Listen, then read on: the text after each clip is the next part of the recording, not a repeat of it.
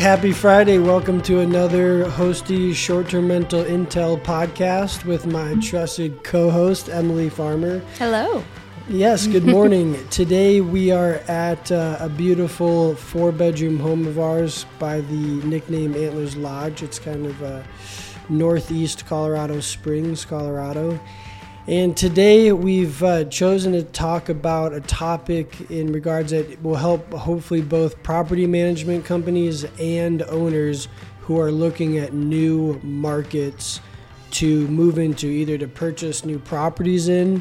Some of the things to look at, we've got about 7 we've identified, or for property management companies who are looking to move from one market to the next market. Maybe they're ready for a second branch or something along those lines. So probably this, for starters, the biggest one would be permitting.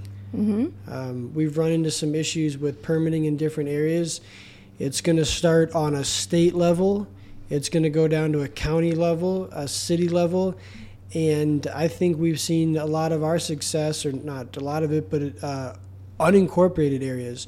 So areas outside of towns that are unincorporated that have no permitting at all. So you're filling out a permit for the city, but what are you saying it's also the state and the county? Well, so there'd be a couple different things you'd want to look at. For starters, a business license. Just about every single area that I'm aware of requires a business license. This is what you're going to need to remit sales tax, any state tax, any county tax. Typically, the business license is at a city level. So each city you're in is going to have their own business license. That's how you're going to take care of local taxes. So if you're a property management company and you're remitting the taxes to the state, the cities, on the owner's behalf, obviously you're going to either you're going to have to hold a business license as a property management company, of course. But then a lot of cities are going to require that homeowner to get a business license as well. And either the owner's going to have to submit their taxes or the property management company is going to have to. But that's a good question because that's slightly different than permitting. So in some cities, they're going to make you get a business license basically across the board. Expect that. But in some cities or counties, they're going to actually have a short-term rental permitting process. And they're going to have different rules around that. It's either going to be, a lot of them are going to look something like max occupancy, so 2 people per bedroom plus 2. Some of them out west in some of the mountain areas of Colorado, they did 2 people per bedroom up to 3 bedrooms. And then 1 person per bedroom after that. So when you typically think of the larger homes doing well because they have a larger occupancy, some of the permitting restricts that. Yeah, so you really have to look at what each city is doing, absolutely, and to decide if this is going to be a great investment. Some of them have a complete hold, a moratorium on applying for their licenses. Some of them are stagnant about it. People are still purchasing homes in those areas, and they're submitting the paperwork either to the county or the city for the permitting because they have some form of permitting process in place. And the city is basically just quiet on the matter. So people are in this position where they don't know if they're going to get their permit, but they're still moving forward with turning homes into vacation rentals. So big thing to look at, permitting requirements. Okay. Yes. Yeah, well, and then talking about investability, right? That would be your other step that you would want to consider when you're going to a new market, right? Yeah. So what does that mean to you? What would investability look like for a new market for you? I would, I want to see how big is the city, how close is it to other things, and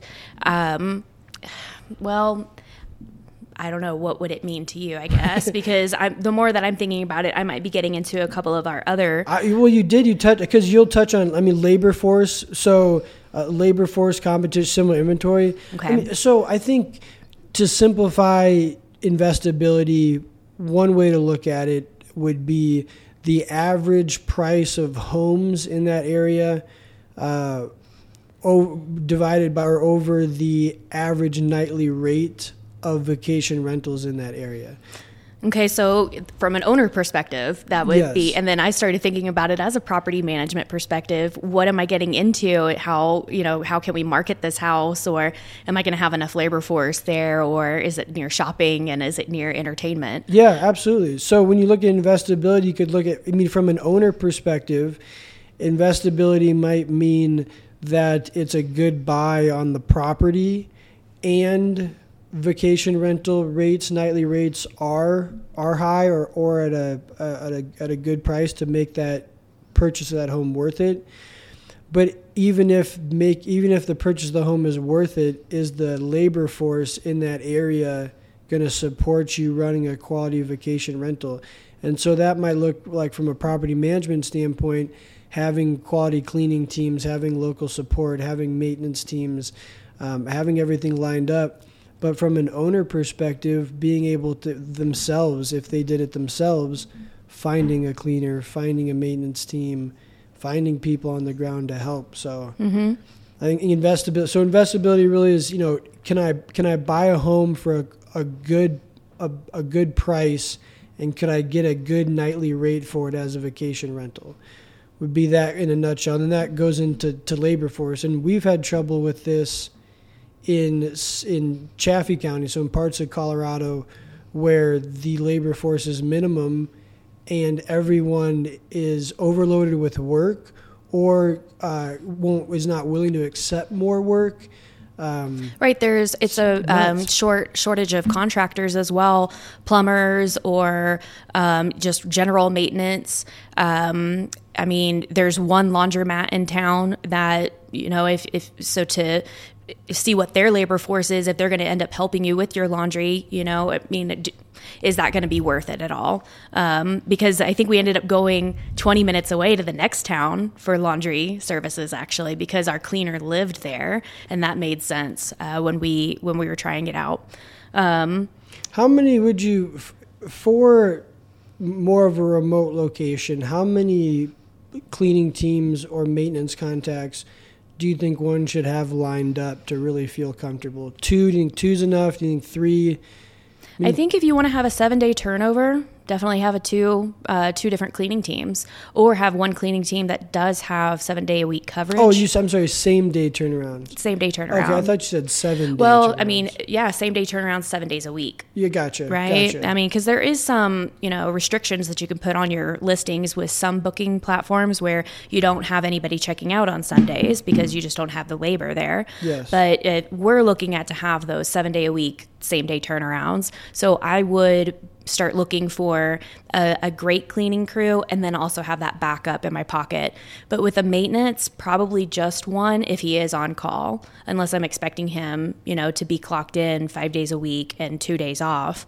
But if he is just on call, I bet one maintenance guy could start you off with one home. And that goes back to investability. You might be able to get a home for a good price, and overall it seems like the market has good nightly rates, but you might not be able to rent your house out for as often as you thought you might be able to, because you end up blocking off days trying to line up cleanings, trying to line up different maintenance That's issues. A really good point. We are running into some of those issues, just very minimal though, where we do a preparation time where we have a block for 24 hours before and after each reservation to assist with our cleaning crew because of the drive time, because of how long the laundry can take.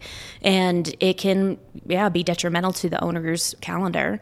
So ideally, you would want to make sure that you have availability that is available that 10 a.m. to 4 p.m. window 7 days a week and turns Absolutely. it over. But and this, just to be clear, these are your cabin, your premium cabin getaways that are a decent way out from any city. 45 minutes plus out, which also ties into the labor force. And the next one would be seasonality.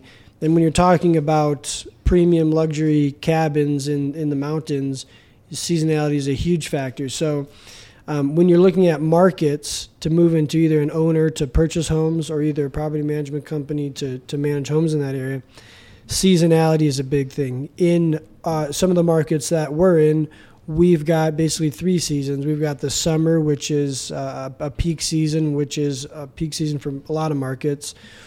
And you've got your early springs, your late falls as your mid seasons, and your winter typically as your slowest seasons of the year. And that's kind of our area in general, but then you might have an area like Scottsdale, Arizona, that is just about the exact opposite of our market. So if you're an owner and you have a home in an area where maybe the winter's the slowest, and then you have a home in a different area where the winter's the peak season, you can offset some of that seasonality in homes. That would be great, actually, right? Easier said than done, absolutely. But as you look at those markets, and even Breckenridge and Colorado Springs are actually 2 good mirroring markets, and a lot of our owners have homes in both areas. And of course, Arizona and Colorado are in different areas are mirroring markets. And you could do this state to state. You could have states that mirror each other or are opposite of each other. And you can even do it with cities in states like Colorado, Breckenridge. Mm-hmm. Or I love thinking about the idea. I grew up in Dallas, Texas. I mean, there may be a seasonality for in Dallas, but then we love going to the lake in the summer, and the lake is only 20 minutes. Maybe some drives are an hour and 45 minutes, but still, so you could be having those 2 markets offset each other. Well, and you bring up a big one. This will kind of tie into the vacation demand, but seasonality in terms of driving. A lot of times these homes are being filled with people who are driving, 4 to 6 hours. It's so depending on the town, and kind of ties in investability too.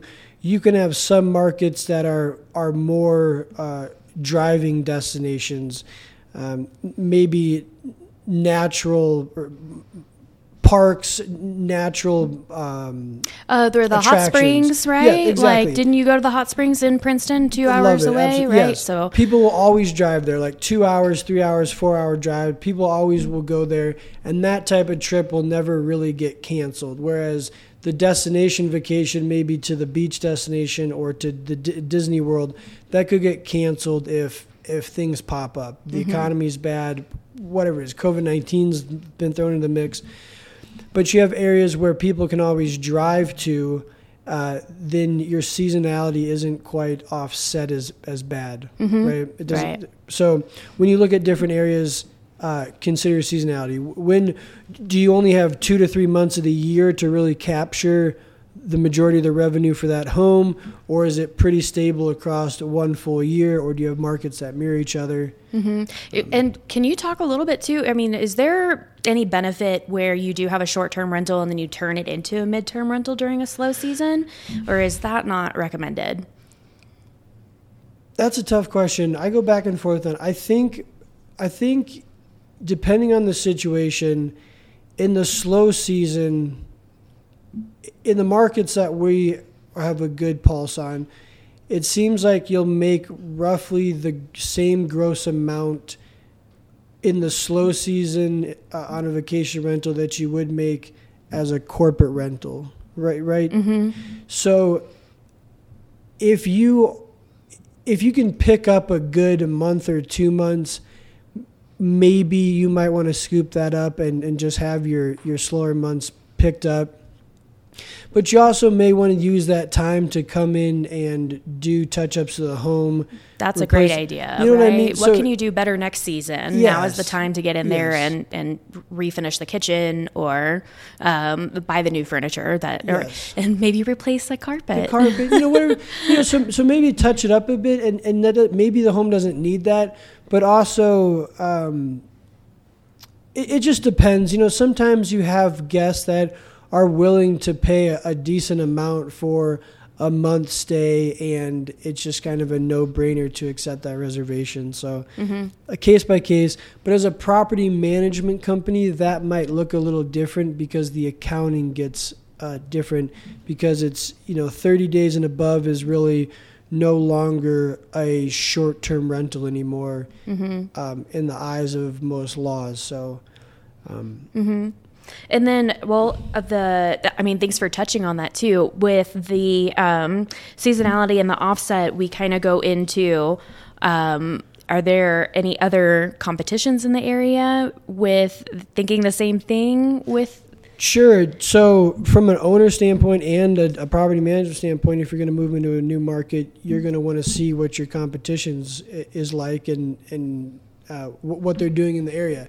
So in some of the areas that are a little bit more remote, you're going to see more of the marketing type of companies where they just do a portion of the management. A lot of it's just guest communications, pricing, and booking and advertising of the home. So a lot of those remote type of jobs that take to run a vacation rental. Right. That's probably like the easiest way to go into another market, because those are things that can be done from anywhere. But basically the challenge, what Hosty wants to do, right, is to be hands-on, boots on the ground. The turnkey service. Yeah.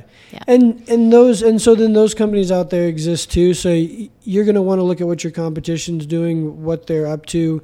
Are they, maybe kind of an older company using legacy software, and they're a little too clunky to innovate and play catch up to the industry as it changes.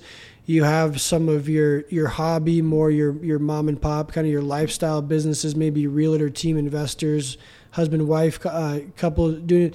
And you need to pick what you really want to focus on. Do you want to be a fully turnkey service? Do you want to have, guest concierge services? Do you want to have a standard for the types of homes you want to manage, which also goes into similar inventory? Oh, yes. So you got competition and then similar inventory. If you are an investor, maybe you focus on a single type of home. I know some people that they specifically focus on just your premium or luxury vacation rentals, and so that's the home they're looking for. Some people are looking for multi-unit properties, and as a property management company, it really wouldn't make sense for Hosty to go to a market where they're $10 million beach homes and manage the ultra luxurious vacation rental. That's not really our area. We're in the premium to luxury family stays, whether it be your 1 or 2 bedroom homes, even up to your luxury your 5 to 6, 7 bedroom homes. So if you have a strategy, you're used to one area, one type of home, then maybe you want to stick with that, replicate it in a new market. I even like that for a property management perspective, where if you're sticking with the same inventory in a new market and something goes wrong with the guest and you're able to move them to another unit that's similar, that's not going to have them pay more than what they've already had, so it's easy when you have those units close to each other, or it's just offering the same amenities. You have 4-bedroom home here. The guest maybe had an unfortunate event in that home. We've got another similar like home, 4-bedroom. You can move the guest. Problem solved. Guest is happy. Yep. And then talking about the full turnkey too, though, and the similar inventory. Well, I wanted to come back to what. Do you have a question? No, what were you gonna say? No, I was just thinking. Sometimes you have the guest who's in like the 2-bedroom home who's unhappy, and all you have open is a luxury 6-bedroom home, and you can't really make that switch. Maybe I want to bring up why that could happen. Right? There's a misclean. Sure. The family has traveled all day long. They get to their house and it's just wrecked because maybe we somehow on the schedule it got missed. Well, is it because your cleaning crew is traveling an hour to get there? And then, or how, now when you have this emergency clean, when is the soonest that you can get a cleaner there? Like, do you have that immediate cleaning crew that has been prepared, that you've talked to them about these type of emergency cleans? Are you able to dispatch them at 6 p.m. or 7 p.m. at night? But if they're not able to get there in the same night, then yes, you can move the family over if that other home is available, right, with a similar inventory. And so just thinking again, I feel like just turnkey and having the boots on the ground and having a property management person that lives there or an employee to communicate with your maintenance and cleaning crew the expectations, or even being the backup if you don't have an available cleaning crew. You have to have a local hero of sorts. Local hero, whether yes. You're the owner, whether you are a general manager of the property management company. in that city, there kind of has to be a local hero of sorts. Yeah. Spokesperson, come out and hey, I'm sorry about the mistake, and what can we do to help out? And then speaking of families and everything, we also want to look at the vacation demand in these certain other markets, right? Yes. So, we in Colorado Springs and Colorado, you have all sorts of different things. You have summer activities, you have winter activities, outdoor activities, indoor activities. Large cities, small cities, all sorts of different activities. And so you have vacation changes from town to town, and we kind of talked about city to city, state to state. We kind of talked about that with seasonality. But when we talk about these things, permitting, investability, labor force, seasonality, competition, similar inventory, and you leave out the vacation demand, all those other things could look good maybe, but if you're in an area where the vacation demand could get ripped out from under you immediately, from an instance like COVID, where it's not, it doesn't have a good mix of people that fly from state to state that come in and that drive from within a couple hours. You're heavily dependent on one source of travelers. So in times when you see the airlines kind of taking hits left and right, some of the more destination areas that people traditionally flew to, they're probably going to see their bookings suffer, and they rely heavily on parts of the year where people come from all across the country to get to that destination. Whereas maybe, and that might be one strategy, like that's very successful. You see that especially in like the Carolinas and destination beach towns and ski resort towns. But what's also unique about kind of an area like Colorado or areas that have winter and summer activities is you have the people who are driving, who are sustaining one type of economy. They're driving, they're coming from short distances. Mm-hmm. And then you have the other people who are flying in for more specific times of the year, more specific events, I suppose. Yeah, we have quite a few different seasonalities in Colorado Springs. Yes. So we're very lucky, I would say, because there's always something to do here, and then we're not that far away from the ski towns. But at the same rate, opening up a new market or looking at some of the mountain homes or in different parts of Colorado for different activities like the hot springs, or even we're lucky because we have the Air Force college here. So there's certain events that parents are coming to visit their kids, so they need a family home. And this is public information too. You can get this from local municipalities and cities, like their chambers of commerce, their tourist information centers, county data. You can see really where travelers are coming from, and you can get a general idea of the markets before you invest there.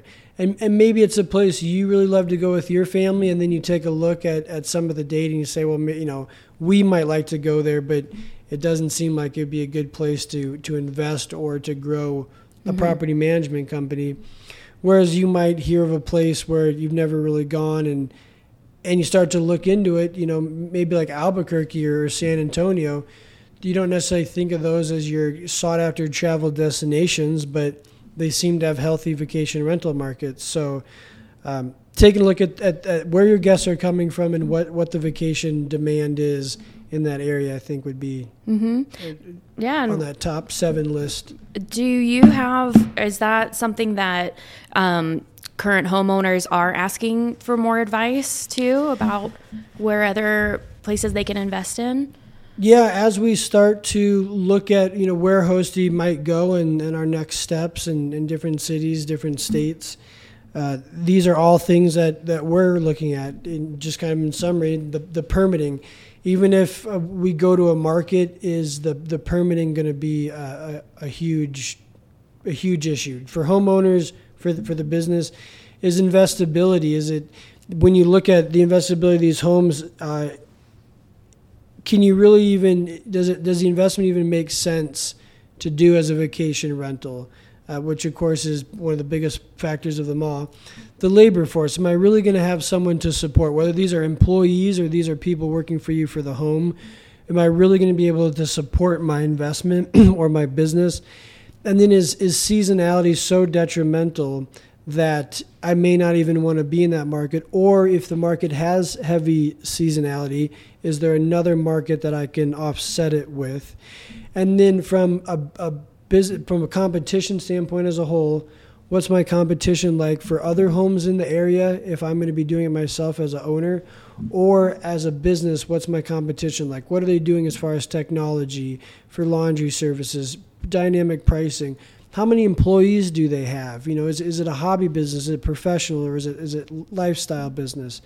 And that's the same for a homeowner doing it themselves. Are other homes in the area being done by individual hosts, or are they done by professional property management companies? And weigh that into your decision on if maybe you're going to do it yourself or turn it over to management. Similar inventory. This is kind of, put it in there in the top 7, but kind of a higher idea of do you want to have many multi-unit properties versus a handful of ultra luxe properties? What's your market? Your 3 to 4 bedroom homes, your families, or your condominiums or your luxury homes. So your similar inventory, and then of course the vacation demand. We're in the vacation rental market. Is there a demand to support it? So these are all really great tips and really great things to look at. It really is wholesome to where it. My first thing would be the labor force, just because I was in property care and the cleaning and the maintenance. And sometimes I don't realize the other half of it. So, so enlightening me on that, it's, maybe we do have the labor force, but the permitting is not there, or it's the similar inventory. It's not really reachable. But you look at some of these towns and they don't even have reliable internet. Like, it may be a wonderful place to go visit and vacation, but the internet goes out for days at a time. So, and I mean, that may be somebody's amenity that they don't really care about. What's the definition of luxury? I want to go somewhere where there is no Wi-Fi. But that is kind of tough, because I'm sure there's a majority of people that are looking for the Wi-Fi. But I mean, I don't know. I had to deal with what I had when I went camping with my son, and there was no Wi-Fi out there, so we could not use the iPad. So we played dominoes and checkers. Maybe it's a pleasant surprise. Glamping. Well, thank you, Emily. Thanks for joining us, and thank you everyone for tuning in for another episode of Short-Term Rental Intel with Hosty. Have a wonderful day.